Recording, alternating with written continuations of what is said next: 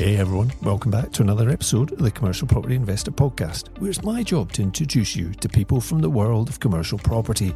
We're talking with investors and thought leaders about their experiences of the commercial property world and sharing our own lessons from the last 20 years to give you practical know-how so that you can follow in their footsteps. If you've ever thought commercial could be your next step, but it just seems too confusing and opaque, then you've come to the right place. There are so many exciting opportunities in this dynamic sector, and I'm looking forward to pulling back the curtain and sharing them with you.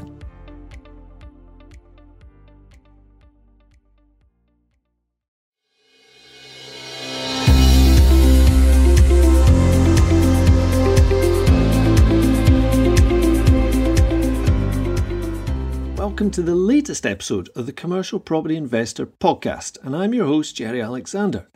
This show is all about helping private investors build the knowledge and confidence to invest into commercial real estate. Today I'm going to give you some more tools on how to analyse your target market so you can peel back the layers and work out what the heck's going on. Before I get started though, I want to take a moment to thank Michelle and Carl for a couple of great reviews on iTunes. We really appreciate you taking the time to leave a message about how you find the podcast material, as well as making us feel better. Reviews really help with visibility for the podcast so that we can share the show with more and more people that can benefit from the interviews and discussions about experiences of this great market. So, if you've been enjoying the content from the podcast and found it useful, please take a moment to share your thoughts by leaving a review. If you're like me, you may be thinking right now, okay, I'll get round to doing that. However, if you're really like me, you know you probably won't get round to doing it. So please do what I do and force yourself to do it now or at the end of the episode. Right, after saying all that, I'd better make sure it's a good episode. So this week, I'm going to talk about your offer and determine what is the best offer for your project location. In other words, what type of contract and service level you're going to offer to your commercial clients or tenants. There is a difference, by the way, between who is a client, who is a tenant, and that is determined by the contract that you offer and you both agree to. More on that as we move into this. So, in the past, I've mentioned our market analyzer, and you can download a free copy from our website. Just follow the link in the show notes, but remember not to bypass the review bit. So, pick up that market analyzer, and from that, what I'm talking about today in this show will have a bit more context. So in episode 51, I introduced the different layers that make up the commercial market. And it is slightly more complicated than the residential market, but it's relatively easy to get your head round once you have a picture of the puzzle in front of you. When you get started in commercial, it can seem to be a bit of a complicated place with lots of disjointed views and opinions, sometimes which are simply just guff on how the market works, and sometimes pretty good. But there's so many different sectors and segments. And the problem is, without some kind of guide or the jigsaw box puzzle, it's really difficult to work out where all the pieces fit. My aim with developing the market analyzer, which isn't infallible by the way, is to give you a pictorial view of how the pieces can fit together in the market you're looking at. You see, there are a couple of different ways to do a jigsaw, and my favourite method is to sort out all of the recognisable pieces from the big pile so you can then get started. And that usually means the edges and some of the distinctive random pieces, so maybe a roof or something or a certain colour pattern and so forth, so you can start to build up the picture. I may not know how they all go together yet, but I recognise that some of these bits are going to be easier to place, and it's the same with commercial. When you're just getting started with analysing a certain geographical location, you gather together the bits that look important or familiar. For me, that's like the edge pieces, because they give you the context and the boundaries, or a framework where you can then fit the other pieces as you go forward. It's a pretty logical method. You don't really need to know where everything goes from the start, but if you've got the lid or a picture of the complete market, then you have more confidence and can actually enjoy the process. It's not an exact analogy, of course, but hopefully you get the gist. As a reminder of the framework we're talking about, there are 4 layers. First is the sector type. So for example, it might be retail, office, storage or industrial. Then it's about the offer, which we're going to come on to in a second.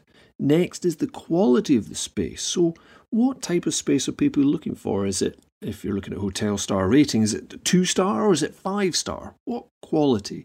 And the last piece is the size of the space offered.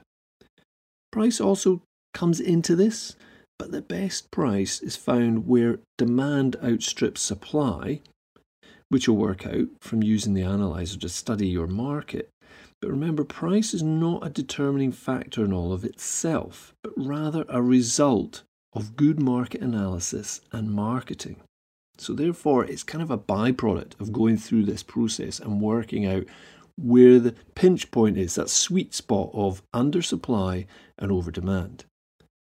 So let's talk about the offer. This is the second layer. This is really what I want to talk about on this session. And one of the reasons I want to chat about it is that it's been asked about a couple of times in the Facebook group recently, and also some of my mentees have been asking offline too, so I thought I'd do an episode about it. The offer type is initially affected by your overall commercial investing strategy. The bigger one about whether you want to be passive or active. So, are you trying to be a passive investor or are you trying to be an active investor? And that can have an effect on the offer type, but not completely. The simple matter is you don't have to be one or the other. You can be one to start with and then move on to the other, or you can have different investments that involve your input on a sliding scale. I can think of a few spaces we've invested in, still have, that I've still not actually been in myself. I've not actually been in those properties because they're let out on leases. And others that we have that I, myself and my team are in most days. And you don't have to, as I say, be fully active or fully passive. You can work on that in different buildings, in different locations, in different ways. It's up to you.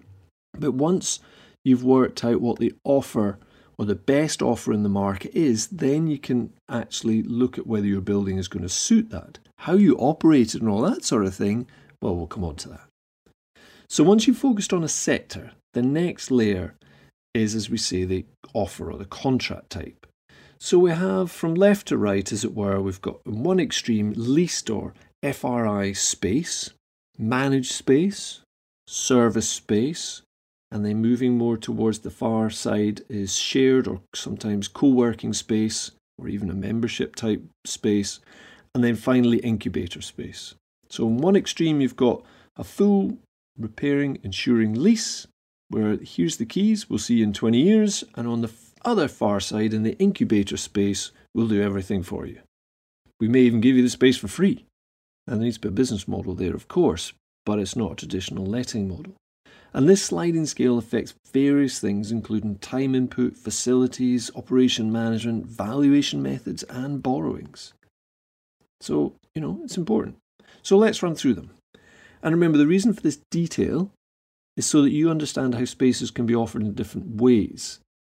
An office offered on a 10-year lease basis may not satisfy the current market demands. But the same space offered on a serviced or shared basis may fill up very quickly. And the interesting thing is, it's exactly the same building, but the type of offer has made all the difference. Unfortunately, a lot of our industry professionals don't fully understand that or want to accept it as it upsets their paradigm or their chosen output. Your job when studying this part of the market is to work out which part of the sliding scale is working best and in highest demand. So is it people looking for lease space, managed space, service space, shared space, or incubator space? And more importantly, which part of that is not provided for very well, and therefore there might be an opportunity. And continuing on, the first extreme is that FRI lease space on, say, a 20-year plus agreement. The tenant, and that's what they're called in this scenario, is responsible for pretty much everything. The utilities, the rent, local taxes, the interior and exterior condition of the building, and even the building insurance, which is usually arranged and paid for by the landlord and then reclaimed under conditions from the lease. Then at the end of the lease period, that tenant is responsible for handing back the building in the same condition as they received it, which often results in dilapidations, which is set against the original schedule of condition. Let's not get too detailed, But the point is, there's often a sting in the tail for the tenant because they have to pay or contribute towards the building brought back up to lettable condition. So next on the sliding scale would be managed space. The agreement here is typically still a lease, but some of the lines are a bit more blurred and the contract period is usually shorter, typically around 3 to 5 years. It might be a 5-year lease with a 3-year break, that type of thing. The agreement will still include for a landlord and tenant arrangement, so that's still what they're called. However, some of the services might be paid for by the landlord and reclaimed via a service charge, which may or may not be capped. And the charge is usually reclaimed from multiple tenants on a pro rata basis if there's multiple tenants. As usual, the individual contracts will vary, of course, based on the negotiations at the front end of each deal. So some deals will be better for the landlord, some will be better for the tenants. The landlord is responsible for more aspects of the building or estate management here, though, and that's what really differentiates it from a full repair and insuring lease. And it might cover things such as building security, fire alarm system, landscaping, elevators, communal areas, that sort of thing. There might also be a joint heating system, for instance, if there are multiple tenants under one roof. And the agreement might cover an office building with multiple tenants or industrial complex where there are multiple tenants, sometimes in the same building, sometimes in multiple buildings. But the key thing is that the management of some of the day-to-day aspects of the facilities is organised by the landlord or the landlord's representative, which in this case is often called a managing agent. And going on from that, in this scenario, the investor can choose to be pretty much hands-free and appoint that managing agent who deals with those things like the bills, client changeovers, sales and marketing, and it can work well. In other cases, you as the investor can set up your own managing agency, if you will, and with your own team and manage the properties and tenancies yourself, or at least through that business, which is often referred to as the OpCo. It's just that the lease length is shorter than the typical FRI leases. But you have a reasonably steady income, and most tenancies are, as I say, for at least 3 years. In this situation, you could choose to remain passive or get active, setting up your own managing agency with a team. And then as you gain scale, your team can take over some of the roles that you perform, and then you can go back to being passive again. So sometimes it's a means to an end. So reflecting back to the passive and active question, and some of the conversations I've had recently, you can aim for a passive life, but it might take some active investing and asset management to get it up and running more quickly. It's entirely your choice. Interestingly, you can use the analyzer to work out what's going on in your market, and just because all of the demand is for actively managed space, it doesn't necessarily mean you can't still be passive. You can still invest in those properties. It's just the offer might have to be handled by somebody else. And that offer can be managed by, as I say, a managing agent or an operator, or your own team. And then we move on to the next level of offer, which is that serviced element. And the same principle applies. You can still be relatively passive here if you partner with an operator. So in serviced offices or service space or service warehousing, there is a difference in the contract type. And this is where we move from the traditional lease to licenses to occupy. And for me, those are typically shorter. So say an initial 12 months and then a 3-month notice period. That's our typical sort of license. They're inclusive of all or most services. The service space, under my definition, includes a dedicated person on site looking after clients, not tenants. This is not that landlord-tenant relationship anymore. And that team member is not only looking after the facilities, but should also be the glue to creating more of a community for those clients. And for me, that's one of the key differentiators between service space and managed space. A lot of people talk about service offices when actually they're just managed. There isn't somebody on site all the time. They're only there occasionally, and the bills sometimes have the electric and things separated out. That's not a service space. That's a managed space. There's a difference. So the other things that define serviced offering for me is that the license to occupy is a license to occupy a space or a similar space. In other words, you don't have to give them that exact space for the full term of the license period. You can give them something else that's alternative but similar. And the operator, and this is a change of description for managing agent, is responsible for the day-to-day operations of the space and the provision of the services detailed in the license agreement, which, as I say, will vary. But that's one of the key differences again. And space sizes vary considerably in serviced offerings because they can go from as little as 80 or 90 square feet all the way up to multiple thousands of square feet. The size of space that corporates are now taking in serviced offices is getting considerably bigger. A serviced offering, as I say there, can be across multiple sectors, so it's not just offices. You can have, in fact we have, service industrial, you can have storage, workshops, or even retail under a serviced offering. So this is where you can decide to work with an operator or to set one up on your own. And as I mentioned earlier, we have an OpCo-PropCo situation where we have an operating company and the property company that actually holds the properties. The operating company looks after the day-to-day and some of the things I was mentioning there in the serviced offering. You can remain relatively passive as the landlord or become active if you decide to do both. If you recognise that a serviced offering is the best offer for your geographical location, so you've gone through the market and you've looked at where the gaps are, but you want to be a passive investor, it doesn't mean you have to pack up your bags and go home. It just means you have identified the gap in the market and you just need to find an operator who works under either a management contract or even a rent-to-rent approach where they lease the space from you and then work on subletting. But either way, you don't have to do it yourself. You could get somebody else to do it, but the key thing is you're identifying where the gaps are in the market. And with share space, you're now providing an environment that is more curated and design orientated. So this is the next level. This is where function is still important, but community, lighting, space, design, workflow, internet, they're all really critical. This is space where different businesses are sharing that space and interacting with each other. They share the same breakout spaces, tea points, communal toilets, even desks and workbenches.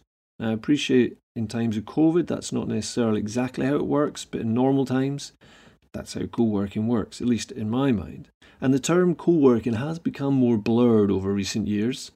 Some people call a serviced office, and a big brand would be WeWork, call it co-working. Whereas actually, they're a serviced office. They've got many private spaces and some communal areas, and there is a difference. For me, co-working tends to be a shared space with perhaps separate meeting rooms, an event space, and lots of different types of, environments or spaces within that larger unit. So individuals can have their own assigned fixed desk that no one else can use, or simply a membership to use the space with no particular fixed desk. And we've started to offer this with small individual private rooms as part of the mix, so people can still feel part of a community. They still open out into that larger space, but they have a door they can close and get on with work. And obviously during COVID, that's been very popular. But I do think after we've done a few surveys with our customers, that's what they were looking for before COVID, and we'd actually committed to starting to do that in one of our spaces, and it's worked really well. And I think going forward, that blend is possibly going to be quite a strong place to be if you can do it. It does mean more technical issues on site, of course, with air conditioning or ventilation and all these sorts of things, because you're starting to give private spaces. But nevertheless, interesting model to look at. Shared and co-working space definitely needs a dedicated operator though. You can't do it half-heartedly. But again, as an investor, you don't have to be that operator if you don't want to. What's important is being able to identify what the market wants and providing it in your building. The furthest out there, I would say, is incubator space. So this is almost the opposite of fully leased space. It's actually a difficult model to pin down, and there are many different forms and ways to try and monetize that type of offer. People take equity shares in businesses. Some of them take sponsorship from different corporates who want to be involved in new starts and startups. There's all different types of models in there. And we've run a few business accelerators over the years at a couple of our locations. And we didn't charge for it, but there were other less tangible benefits which do affect your bottom line. So I wouldn't completely rule it out, but I would maybe consider it as part of the mix. But it's obviously very intensive. Incubator space and accelerator space, very intensive.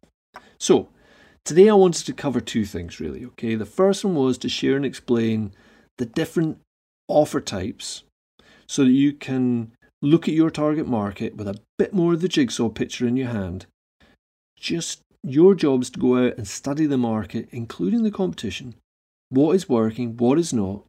Are each of these offer types visible in your target market, or is one of them missing? And is there a reason for that? Has someone just not worked it out yet? So that's the first thing, just to give you a bit more of the jigsaw puzzle. The second is, I wanted to get across, you can take advantage of these discrepancies of the offer in your market, whether you're passive or active. Don't shy away from the fact that a market might need service space.